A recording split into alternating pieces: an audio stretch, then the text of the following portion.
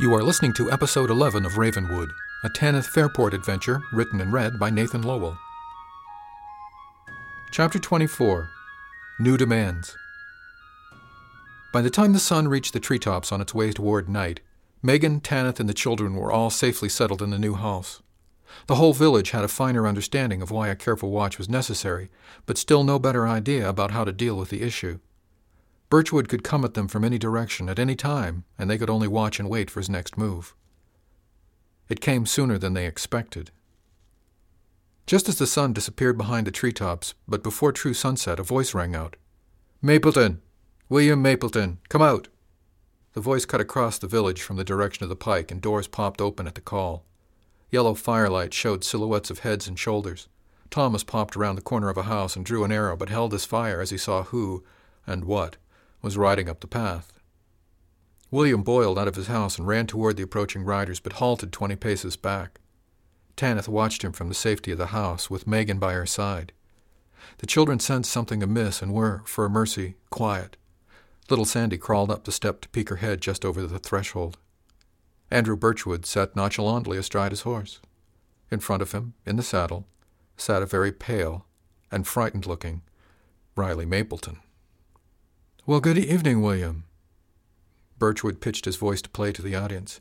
"I trust you'll stand your ground there and keep your archer in check?" He smiled. It was not a good look for him. "Riley, are you all right?" William ignored Birchwood for the moment. "I'm fine, Papa. I'm sorry, but—" Birchwood patted the boy on the shoulder with his left hand. "That's enough, Riley.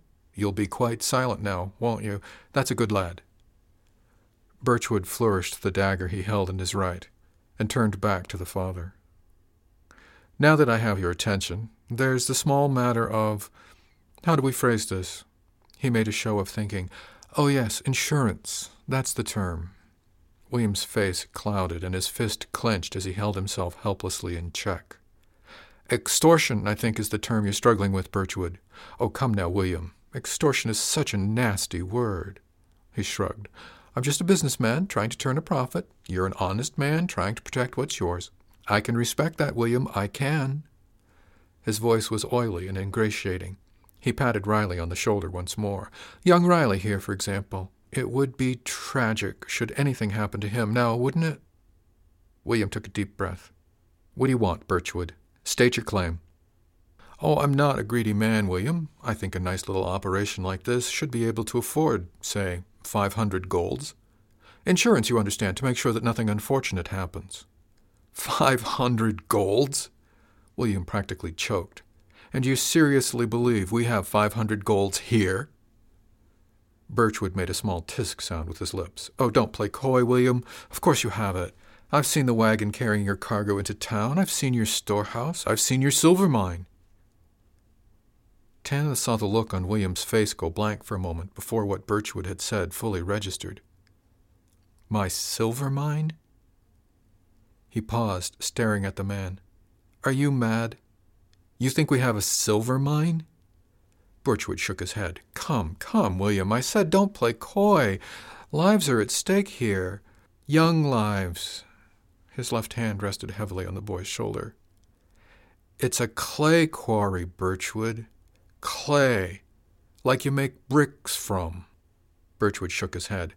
"I've been there. I've seen it, William." His voice wasn't so pleasant now. "Your men up there diligently scraping it all up, putting it in barrels. You can't tell me that you're all out here grubbing up clay, the same clay you can get from any riverbank within 10 miles of the city?" He shook his head. "No, William, I'm not that gullible." William sat heavily on the grass, his knees up and leaning back on his hands. "You've got to be joking, Birchwood. Surely you can't be that foolish." His voice was low, but it carried the tone of disbelief clearly through the evening air. Birchwood's brow furrowed. "Don't play that game with me, Mr. Mapleton. Why would anybody come way out here to dig clay? You're a rich man's son. All these people have connections in the city. You expect me to believe that you all came out here to live close to nature and dig up clay?" He took a deep breath, and his countenance returned to the more genial one he rode in with. "Please, William, how can you expect me to believe that?" William closed his eyes and dropped his head back to stare at the darkening sky. "Because, my fine foppish fool, we're all the youngest sons and cast-offs of the rich and powerful back in the city. He raised his head and leveled his gaze at the man. "Yes, Mapleton is my father, but I've got 4 brothers who are closer to money than I am, and you know that to be true as well.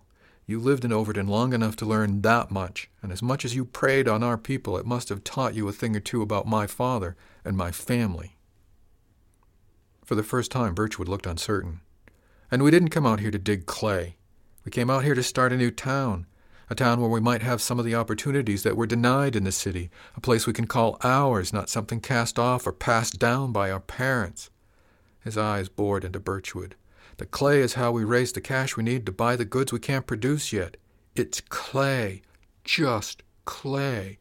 It's a particularly fine clay.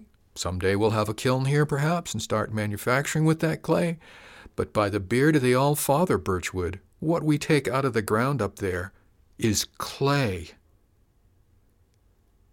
"Do you swear on the life of your eldest son, fool?" Birchwood fairly spit the rejoinder. The 2 men behind him were looking less certain for the first time since they rode into town. "I can only tell you the truth, Birchwood. It's clay. There's another small problem with your plan. We don't keep any cash here." Birchwood frowned. "What do you mean you don't keep any cash?" William sat up and held out his hands to either side.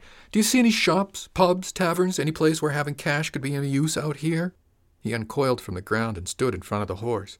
"Do you think perhaps we're buying and selling biscuits from each other? That I'm selling the firewood I chopped to the highest bidder, maybe?"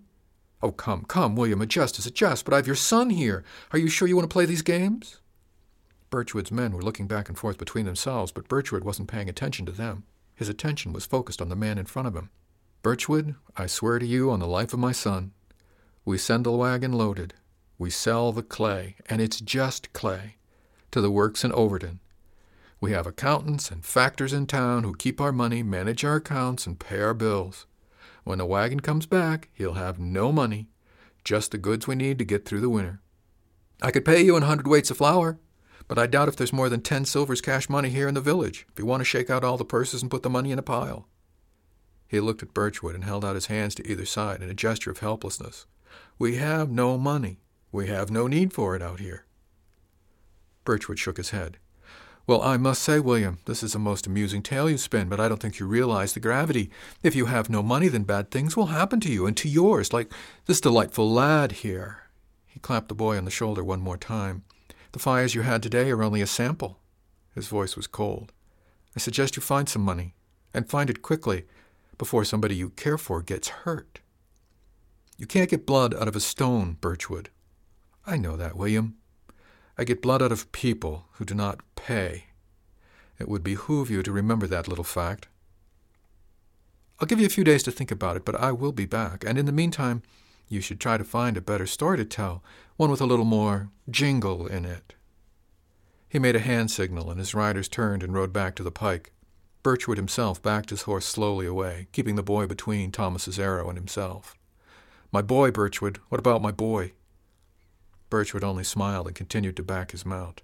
Thomas started to follow, but Birchwood held the knife to Riley's neck. "You might consider standing where you are, Archer. Arrows make me nervous, and when I get nervous, I get twitchy."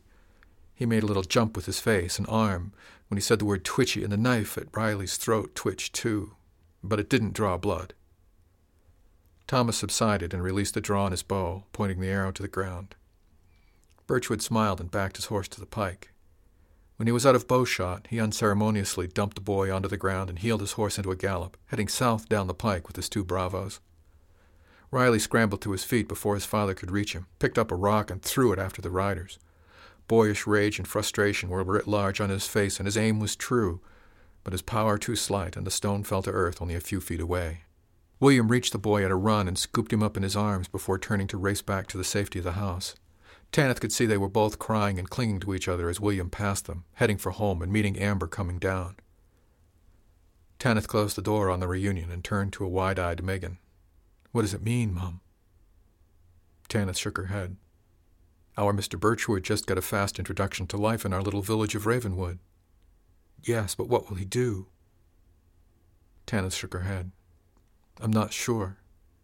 William had a good idea to keep all your money in town where it can be kept safe and used where it'll do the most good, but I don't know if Andrew Birchwood believes him." They crossed to the hearth, and Megan ran a spoon around in the soup hanging over the fire. Why wouldn't he believe William, Mum? William's never lied to him. Tanith took her seat beside the fire as the three children crept closer to hear the adults talking about adult things, eyes shining bright in the failing light of evening. Well, I suspect it's common for people to claim they have no money. Villages along the pike like this generally don't have much in the way of cash income, just like here. They barter and share. It makes it difficult for people like Birchwood to force them to pay for protection. Megan nodded. You can't give what you don't have. Exactly, my dear. So I suspect that Mr. Birchwood has heard it before, and he doesn't believe it here in particular because he knows William's father is rich. Did he really think the clay quarry is a silver mine? Apparently. He just can't imagine that a rich man's son like William would be out here in the woods digging up clay. I'm not sure I do, and I've been here to see it. It's clay. Megan made the announcement very clearly. It's good clay, but it's clay. Do you know a lot about clay? Megan grinned and giggled a little. Yes, Mum. My da owns the Overton Brickworks, and my uncle owns Overton Pottery. I was throwing pots afore I was 10 winters old. She held up her mug. This is pottery from Uncle Ezra's factory. He sells it to us cheap. Tanith blinked in disbelief. So this really is good clay? Megan nodded soberly. It surely is, Mum. She looked down for a moment and then leaned in to speak quietly. Pound for pound, it's worth more than silver ore, at least the ore they get around here. She grinned at the older woman. It has trace minerals that give it a nice color and texture. Tanith giggled a little on her own. It's just clay, but it's worth more than silver. Oh, yes, Mum, but only to people who know what it is and what to do with it. Tanith shook her head in disbelief. No wonder William keeps all the money in town. You couldn't afford a militia big enough to guard it out here. Megan smiled happily. That's why the whole village is set up the way it is. We don't have any money here, but we're slowly getting rich in town, and like William said, there's no place to spend it out here. Tanith grimaced. But that still doesn't answer the question of what to do about Birchwood and his bully boys. She glanced at Megan. I don't suppose we can turn them into the king's own. If we could get their attention, maybe, Mum. Yes, I can see where that might be a problem. Megan turned to the kids. All right, enough entertainment for one night, my wee cabbages. Shall we have some soup and go to bed? They lined up politely, got soup and bread, and settled down to eat with a minimum of muss and fuss. Tanith marveled at how well Megan was bearing up under the ordeal of being kidnapped, dragged through the forest, burned out of her home, and then moving her household, what parts of it survived the fire, all in the same day. With dinner over and the children tucked into snug beds beside the hearth, Megan sat by the fire with the mending on her lap while the children nodded off in the warm dimness of the snug cottage. As the last of the little ones drifted off, Tanith realized that Megan was sitting very still and hadn't moved needle or thread for several minutes. She glanced over and saw the tears glistening on the young woman's face in the flickering light of the fire. Oh, my poor dear. Megan shook once in a muffled sob. Tanith crossed to her and cradled her in her arms. There, my dear. There. She held and rocked her as if she were a child herself, letting her sob silently against her and making sure the children didn't see by keeping her body between mother and child. She held her, stroked her hair until the sobs passed finally, leaving Megan weak, shaken, and limp in Tanith's lap. Tanith helped the younger woman into her bedroll and tucked her in before banking the fire and settling on her own bedroll for the night.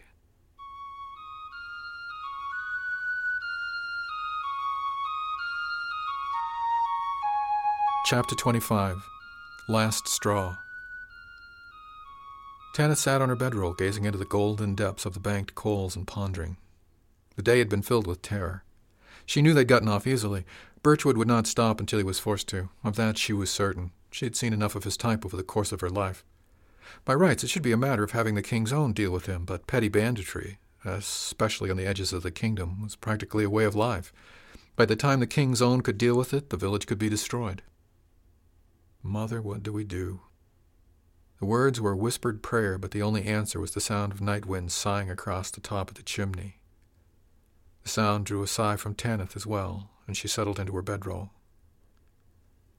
Her rest was fitful. Each sound in the night, each shift in the wind half woke her. The dreams, as much as she could remember, were nonsensical, images of bears tearing open logs to eat the larvae within, one long disturbing passage of a tree falling in the forest and rotting away, eaten by bugs filled with fungus, and others she would never remember at all, until just before dawn she dreamed of a single drop of blood. It fell through a crystalline blue sky. a sphere of crimson shimmering in the light, falling, falling, falling, until it splattered into a darkened starburst on a hearthstone. The red wetness faded to black as the stone drank in the moisture, leaving only the star-shaped stain on the rock. A single sharp raven's caw brought her awake, eyes searching the dimness as the images of her dreams faded in the gray light of morning. The soft sound of sleeping children blended with the sound of the wind in the chimney. Her belt knife dug into her side, where her habit placed it in her bedroll each night. She dressed in her bulky trousers and strapped on her belt knife. It took but a few minutes to stoke up the fire and fill the kettle from the covered bucket. By the time she was done, Megan stirred in her bedroll and blinked slowly up from slumber. Tanith smiled and nodded to the younger woman, who smiled back and gave a small wave in return. Her eyes closed again, and Tanith watched her drowse off once more in the space of 3 breaths. She huffed a silent laugh, and with a shake of her head went to the door and opened it a crack to peep out. The sun was still below the treetops to the east, but lit the sky with a clear, pale light. The gravel path that served the village's road stood whitely against the dark, wet grass. A skirl of cold morning air sneaked in through the crack and washed over her face, drying the night's moisture from her skin. She filled her lungs with the cool freshness of a new day. She slipped out and walked to the main path, looking for the guard and spotting William and Carl walking between the houses. They saw her and waved. The cool morning air reminded her that she needed to use the privy, and she walked quickly. She dealt with the privy in short order and met William and Carl on the way back to the house. "Good morning, Mum." William looked haggard, and even Carl was looking a bit worse for wear. "Good morning, William. Good morning, Carl. How are you doing this morning?" Carl smiled wanly. "Morning, Mum. I'm ready for my bed, truth be told." William shrugged. "I'm okay, Mum. How are things in your house? Did the kids settle okay?" She shrugged in return. "Kids are fine, I think. Megan may take a little longer to recover." William grimaced. "I was afraid of that. Any problems overnight?" Tanith remembered the sobbing, shuddering woman that she'd rocked the night before. "No problems. She just needs time." Carl spat on the grass. "We need to deal with this guy. We can't go on like this." "Now, Carl, we've been talking about this all night long." William tried to put a halt on the conversation. Carl shook his head. "Don't you now Carl me, William Mapleton. You know as well as I do that we're just not set up for this. Towns have walls and guards to guard them. We're a collection of huts, spread out and open." He paused for breath before continuing. "You saw that last night. If he can grab Riley—" William nodded, defeated. It might have been any of them. Riley was in the wrong place at the wrong time and by himself. William sighed and looked at Tanith. They were playing hide-and-seek before bed. He went to hide, and before we knew he was gone, Birchwood brought him back. He shuddered and closed his eyes. Anything could have happened. His voice was husky and raw. "He is right, you know." Tanith's voice was soft and low, and she nodded to Carl. William nodded without looking up. "I know. But what can we do about it?" He paused and took a deep breath. He looked up and indicated the village around him with a sweep of his head. "We can't build a wall around this. It's too spread out. We don't have the manpower or the money to hire a full-time guard." Tanith and Carl followed his gaze around the village. Tanith nodded slowly. "I was in the Southlands a few winters ago. Land there is flat and open and mostly grassy. Hot as blazes in the summer. Winter blows through for a month or so, but it's bitter cold." She thought back to her winter with Mother Ashbourne. The King's Own was spread thin down that way, too. It's right on the border with Barrymore. Every so often the towns got raided. William looked incensed. "We have treaties with Barrymore. That's not supposed to happen." "Indeed we do. And it's not supposed to. But—" She shrugged. Carl finished her thought. "The King's Own is spread too thin." Tanith nodded sadly. "The point is they had to deal with it. And I think we'll need to deal with it too. Not just Birchwood, but the next band of buggers as well." William objected. "I thought that's what the inn was about." "It is," Tanith agreed and pointed to Carl with her thumb. "But he's got the right of it too. We need to deal with Birchwood, and we're too vulnerable to him because we're all spread out." "How do they deal with that in the Southlands, Mom?" Carl searched her face anxiously. "They fort up." William nodded and shrugged all at once. "Well, sure, but we don't have a fort." The frustration was showing in his voice. "When we can build the inn, we can make it defensible, but we don't have the inn, and we can't build it so long as we have to keep looking over our shoulders for Birchwood and his bravos." "Yes, the inn will help, but you've got a fort now." Tanith's voice carried conviction and cut through his objections. The barn. Both men stopped and stared at her. The barn? William's voice almost cracked from surprise, but Carl's face took on a thoughtful expression. She pressed on. The barn. It's big enough. That's where most of the village's supplies are. It's where the animals are, or at least most of them. The workroom even has a hearth for cooking. She paused to consider. The only thing it doesn't have is a well. The two men looked at each other. Carl turned back to her. What good will being in the barn do us, Mom? They can still burn us out, one house at a time. Tanith shrugged. Yes, they can, but houses can be rebuilt. She looked pointedly at William. Children can't be. If we can keep Birchwood from killing anybody, or stealing the supplies we need for the winter, then there's nothing he can really do except be a boil on our backsides. Sooner or later he'll realize that and move on. William frowned in thought and pinched his lips together between thumb and forefinger. Carl looked around the village as if measuring it with his eyes. After a few moments, both men were nodding. Carl spoke first.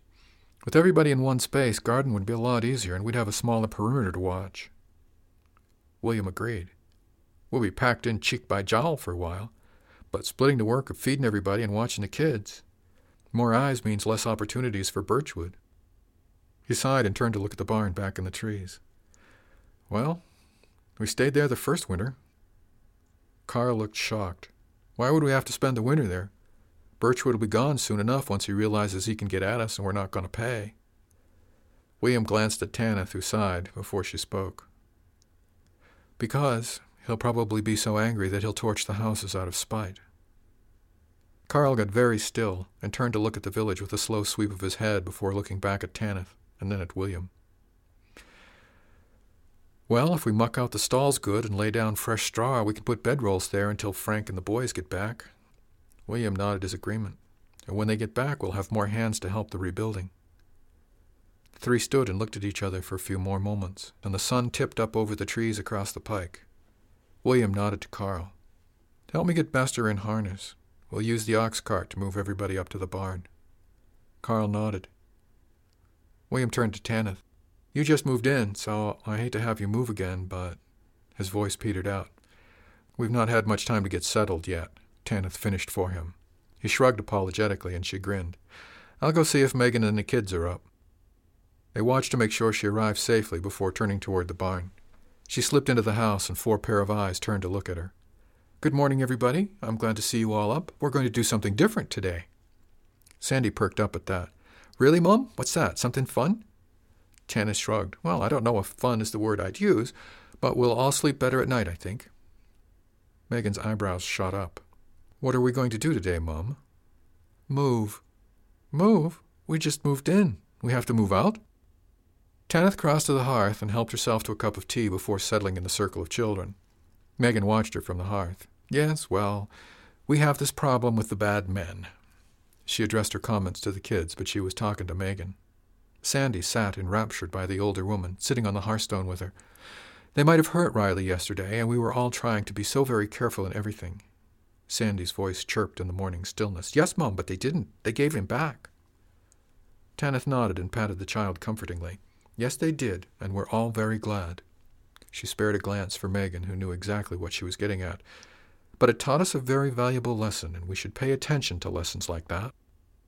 Sandy nodded sagely. Lessons are good. What lesson did we learn, Mom? She smiled at the earnest young girl. We learned that no matter how hard we try to watch, we're spread out too much to be able to see everything we need to in order to stay safe. Sandy nodded, and Tanith looked around at the other small faces with a smile. So, we learned that we need to get people closer together so we can look out for each other better. Sandy sat up. Well, that makes sense, Mom. A frown crossed her face. But where? We're going to go move in with Bester.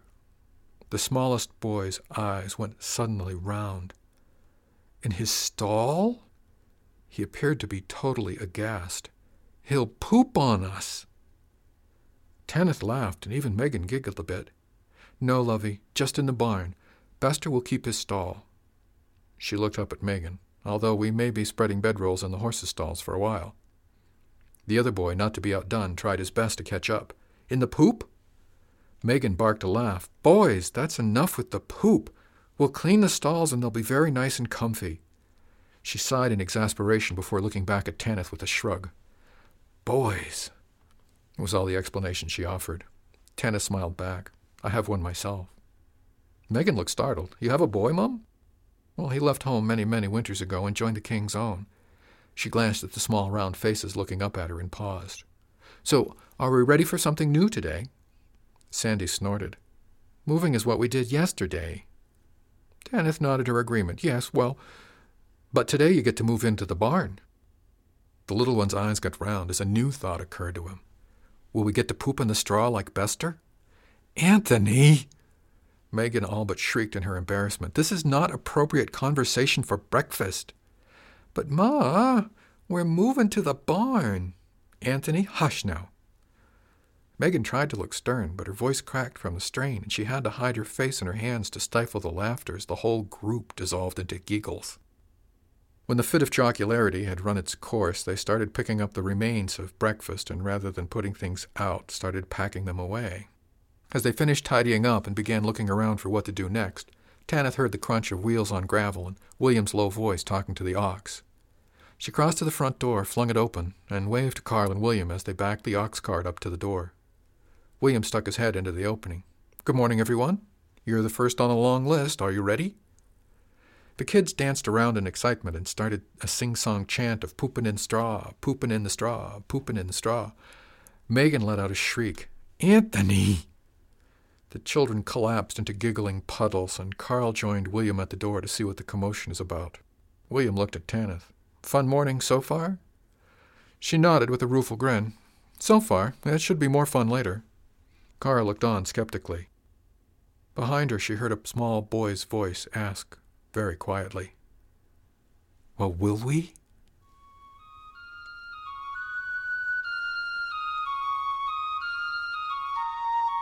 Chapter 26.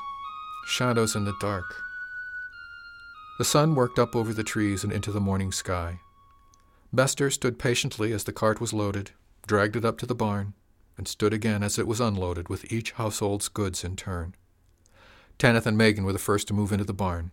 The large box stalls were cramped compared to a full household, but they were more than large enough for bedrolls. The stalls themselves needed little cleaning. Frank kept his team in exceptional condition, and William had already prepared the stalls for Frank's return the next full moon. A few extra forks full of straw, and the bedrolls lay flat and smooth around the sides of the stall, leaving the middle of the floor open. Nobody needed to step over or on anybody else getting into or out of the bedrolls. The single quarrymen, Carl, Kurt, and Matthew, helped everybody get settled. Carl and Matthew took Anthony out behind the workroom, and they dug a new privy just outside the back door. By mid-afternoon, they'd set up a respectable privy, complete with house, seat, and, at Anthony's insistence, a lining of straw. William looked it over and nodded approvingly. "Nice job, Anthony." He winked at the quarrymen, and they all went back to moving the village to safety. Thomas and Jakey spent the day walking the perimeter of the village, watching the woods and keeping an eye on things. During the early stages of the move, the children gathered in the barn, and parents counted them twice before they placed a much-chastened Riley in charge of keeping track of all of them. The children played in the large box stall across from Bester's, and every adult in the barn made sure they all stayed in it. Riley soon organized a game involving much posturing and fighting of bandits. It shocked Tanith to find that at least 2 of the little girls had picked up sticks and held them like walking staffs. Amber saw her, noticed, and pursed her lips in amusement. "You have had quite an effect on our lives, Mum." She lowered her eyes, embarrassed. "We're very grateful." Tanith made a gruff-sounding growl, but hugged the younger woman briefly before clearing the way for Bester in the cart, backing in with the next load of household goods. At midday, Amber, Tanith, and Sadie fired up the hearth in the workroom and pulled a large kettle out of stores. They set to work making a kettle of soup with items from the storeroom. As more families joined the group, more hands turned to the process of keeping the company fed and happy. They even built long tables down the middle of the spacious workroom by spanning sawhorses with planks, and sawed logs propped more planks up as benches down either side. Things got a little tight as more households came into the barn, and it became clear that the barn didn't contain enough stalls for everybody to have one. The 3 single quarrymen moved their bedrolls up to the hayloft, which left just enough room for the households with married couples to each have one. Bethany, whose husband Ethan was on the road with Frank, shyly moved her bedroll in with Tanith, Megan, and the children. Sadie and Charlotte spent the afternoon making bread, and the aromas wafted through the barn. mingling with the scent of straw and animal in a way that touched something in Tanis' heart. An oversized kettle of boiling water kept teapots brewing all through the day. Soup simmered and added a savory undercurrent to the aromas of yeasty bread and musky tea. As each household moved in, the atmosphere became less grim and more festive. The workroom along the back of the barn, with its hearth and long table, became the central gathering spot and hub of activity. As the sun slipped behind the tops of the trees to the west, Tanis stood in the open barn doors with Thomas and watched William and Bester make the last trip from the village. With the last of the houses moved, William put Bester in his stall and gave him an extra scoop of grain and fresh water as a reward for a tedious job well done. Thomas swung the big barn doors closed and dropped the bar into place to keep them closed before telling off the 3 first-shift guards. With a grin and a final pat on Bester's flank, he led the way to the workroom with Thomas and Tanith trailing behind. Amber waved Tanith to a place of honor near the hearth, and if the night outside was chilly, the full population of the village, along with a roaring fire and the large hearth, served to raise the temperature in the room to something approaching summertime levels. She saw William's eyes rove around the room, counting noses and making sure everybody was there except for the 3 men he knew were on lookout duty. Tanis saw his shoulders relax a bit as he realized that the day was finally over. She smiled and toasted him with her mug of tea. "Excellent job getting everybody moved, William." He nodded his head in acknowledgement. "Thank you, Mum. Bester did all the hard work, but everybody here deserves congratulations on a job well done." As he and Tanith had begun speaking, the room quieted down until everybody could hear him clearly. He raised his mug of tea in the general direction of the room. "So, congratulations, everybody." The gathering throng met his announcement with much laughter and pounding of the table.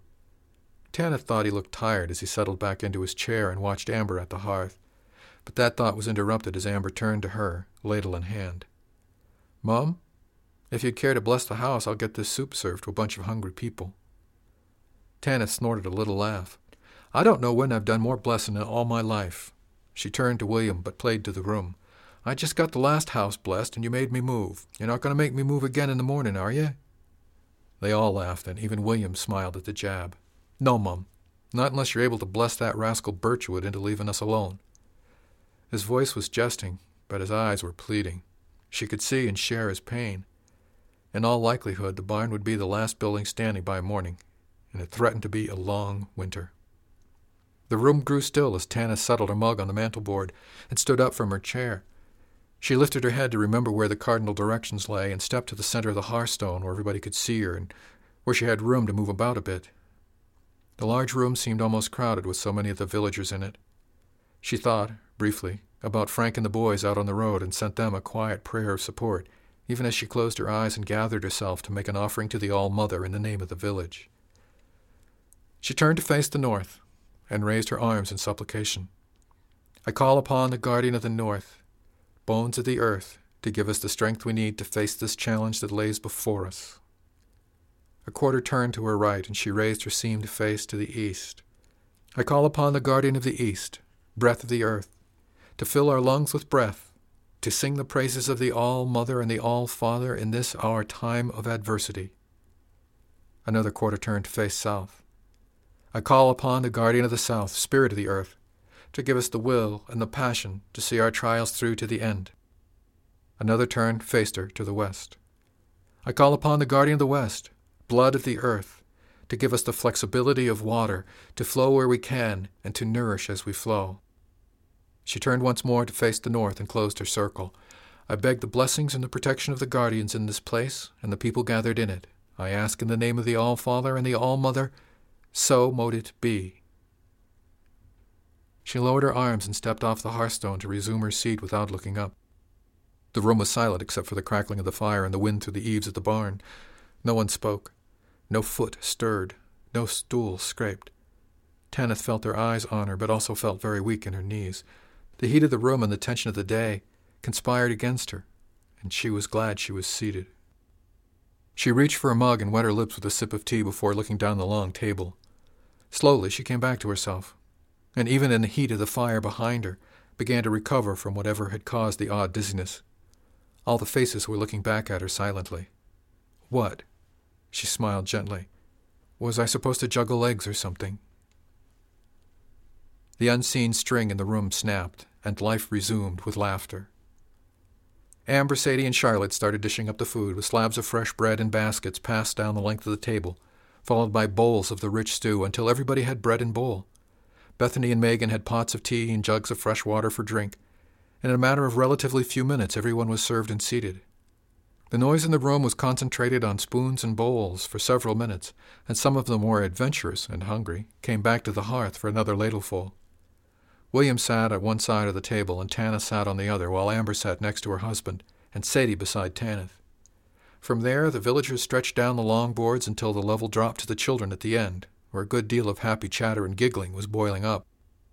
In spite of the last few days, the children were seeing the barn as a grand lark and an opportunity to play. Tanith smiled inwardly. To them, it probably was. William hunched over his bowl and ate methodically, almost mechanically. Tanith watched Amber watch him with concern on her face. After his jovial manner earlier, the change was starkly apparent. As the meal wore on, conversation started quietly up and down the table. Sadie spoke softly.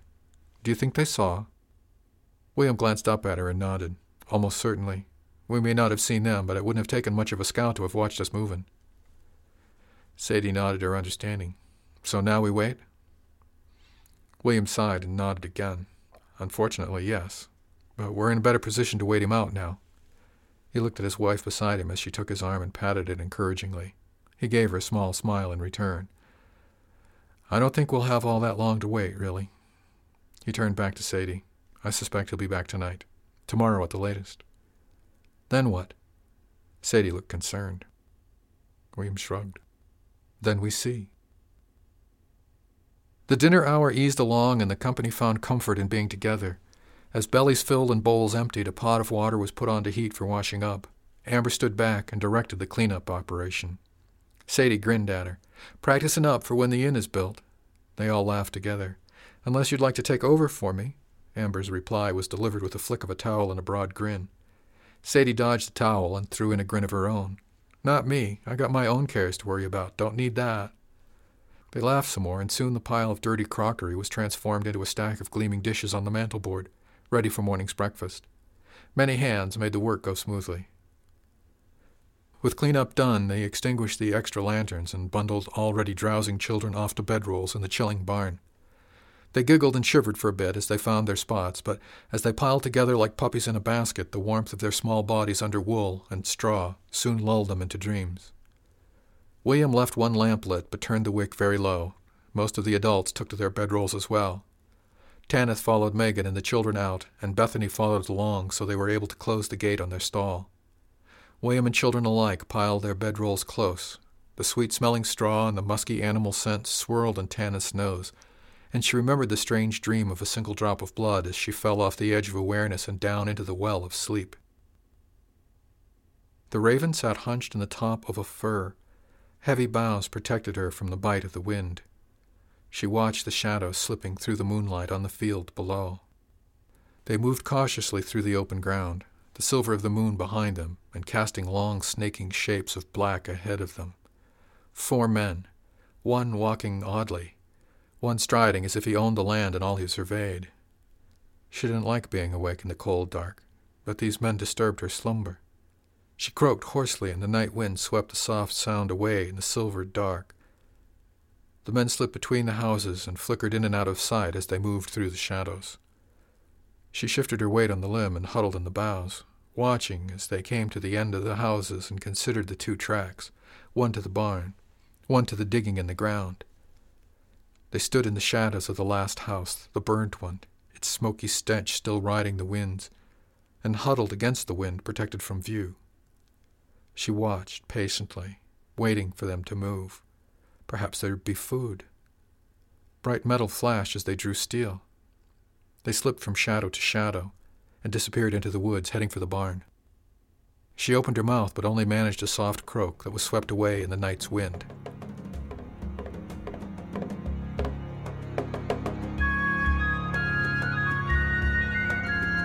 Thanks for listening to Ravenwood, a Tanith Fairport adventure. Music is The Hill, composed and produced by Ivan Chu. Find this and other works by Ivan Chu at www.archive.org.